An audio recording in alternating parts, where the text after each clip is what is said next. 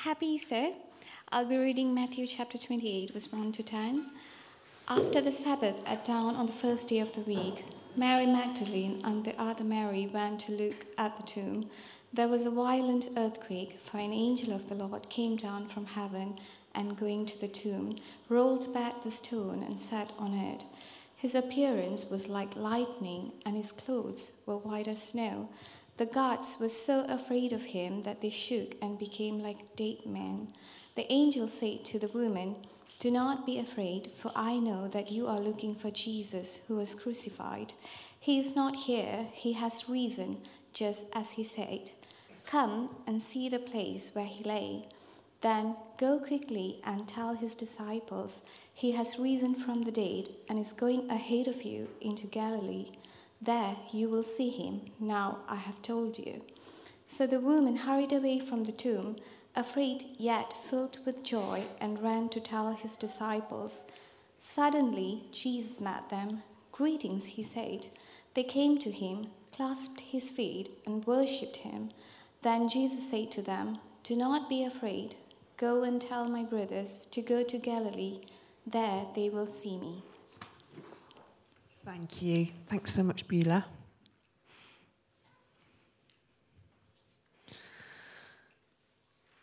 Well done. So, it is great that you're here today. I am so pleased to be celebrating Easter with all of you. If this is your first time at Highgrove, or you've not been for a while, then you are especially welcome.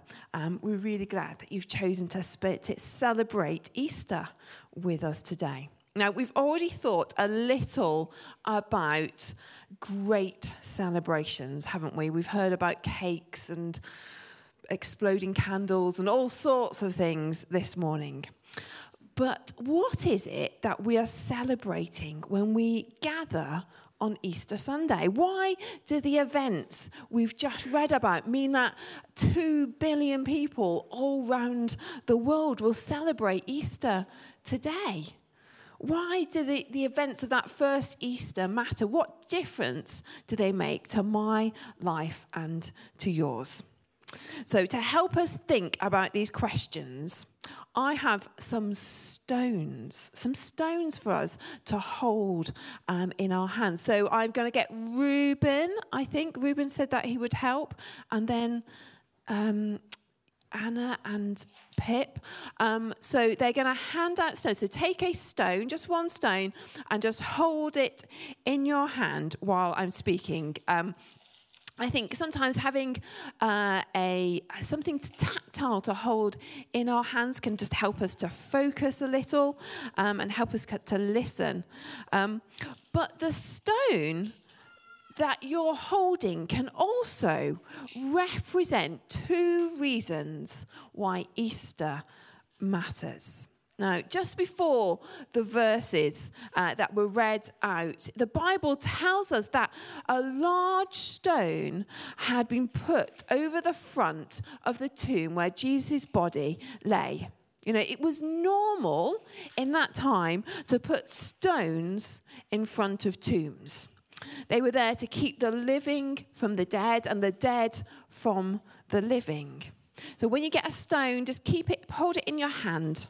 Think about its size. I think most of them are quite small. Think about its weight.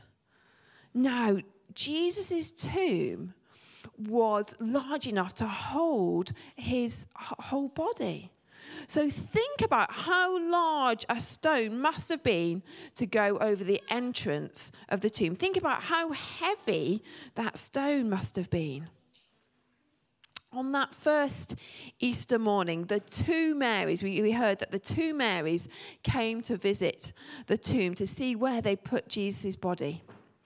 And the Bible tells us there was an earthquake, and then an angel moved the stone and rolled it back from the tomb. But we need to know that the angel didn't move the stone to let Jesus out.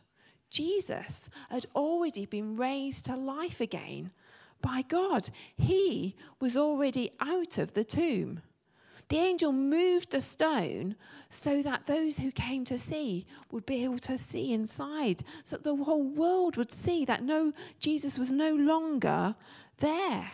He moved the stone so that he could tell them that Jesus is written, and they could go inside and see for themselves.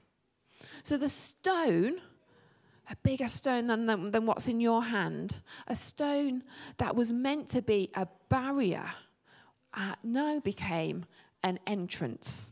So hold your stone. It can help us to remember that the stone that covered the tomb of Jesus. So that's our first stone. It was a stone that was meant to tell us that Jesus was dead, to keep Jesus a long way away from us. But it's now become the stone on which an angel sits and declares that Jesus Christ has beaten the power of death and is risen and alive and at work in this world. This matters to us because it means that we too can have eternal life.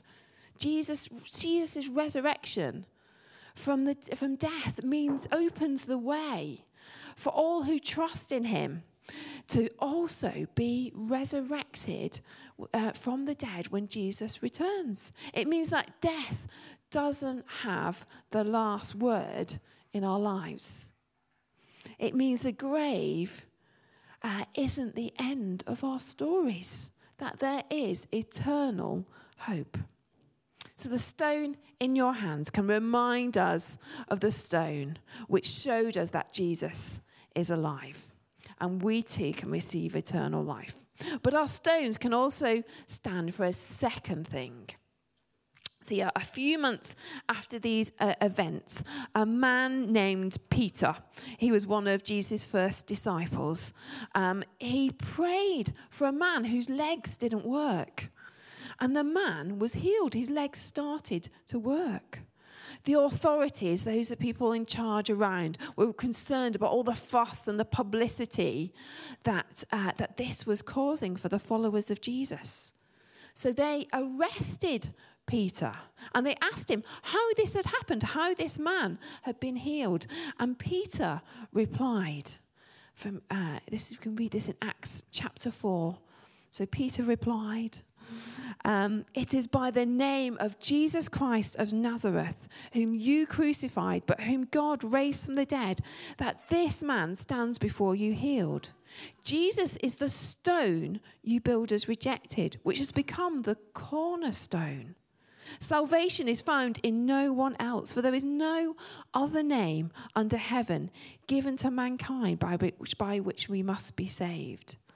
Peter understood that Jesus is the cornerstone. That if you were building a building, the bricks in the corner are really important. They're the ones that hold up the roof and keep it stable and secure.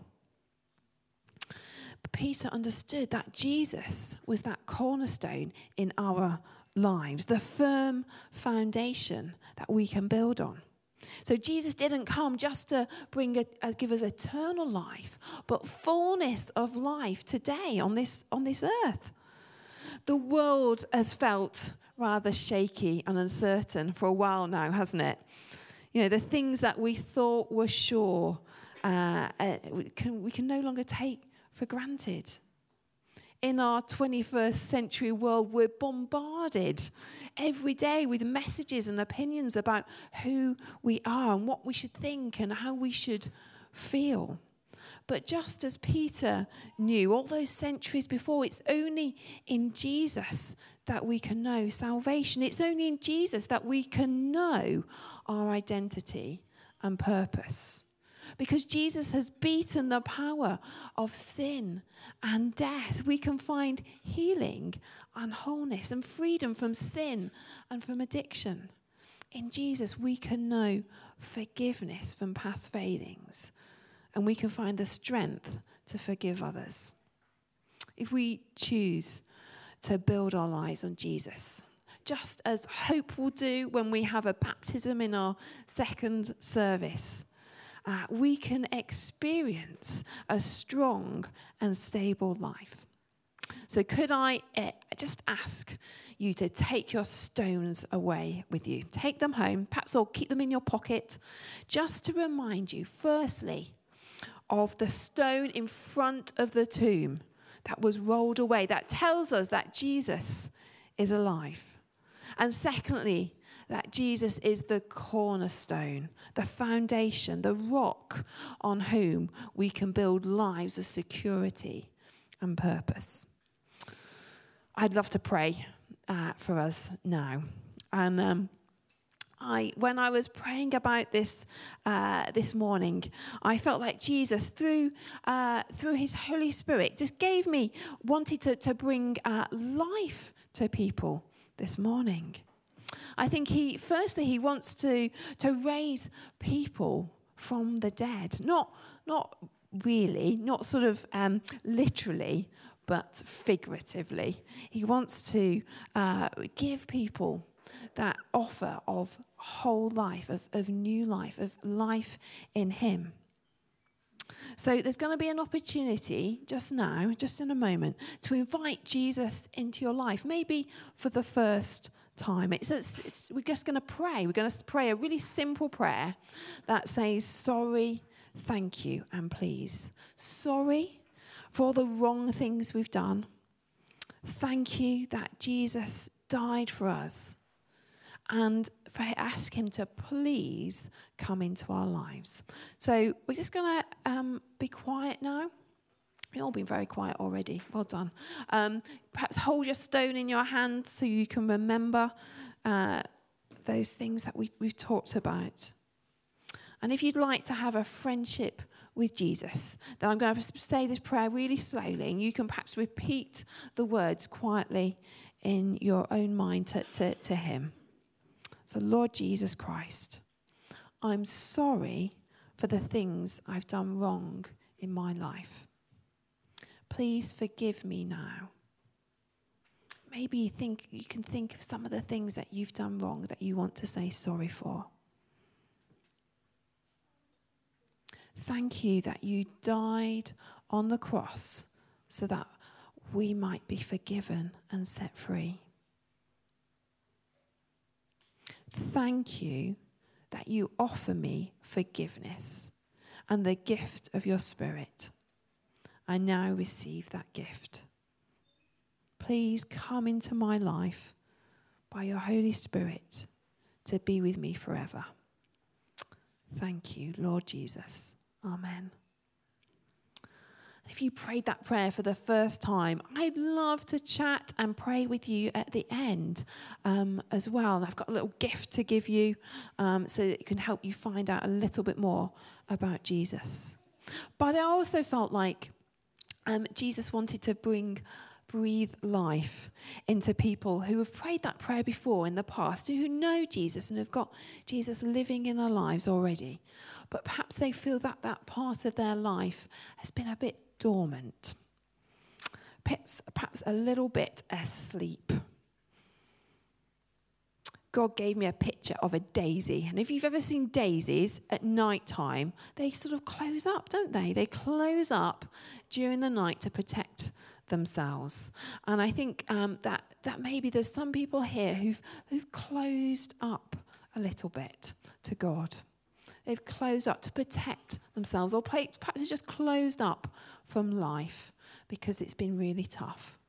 And I just feel like God wants to breathe new life into you this morning. So I'm just going to invite everybody to stand up.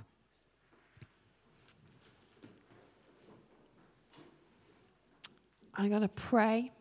I'm going to pray that we're going to pray an ancient prayer that has been spoken by the church for 2,000 years.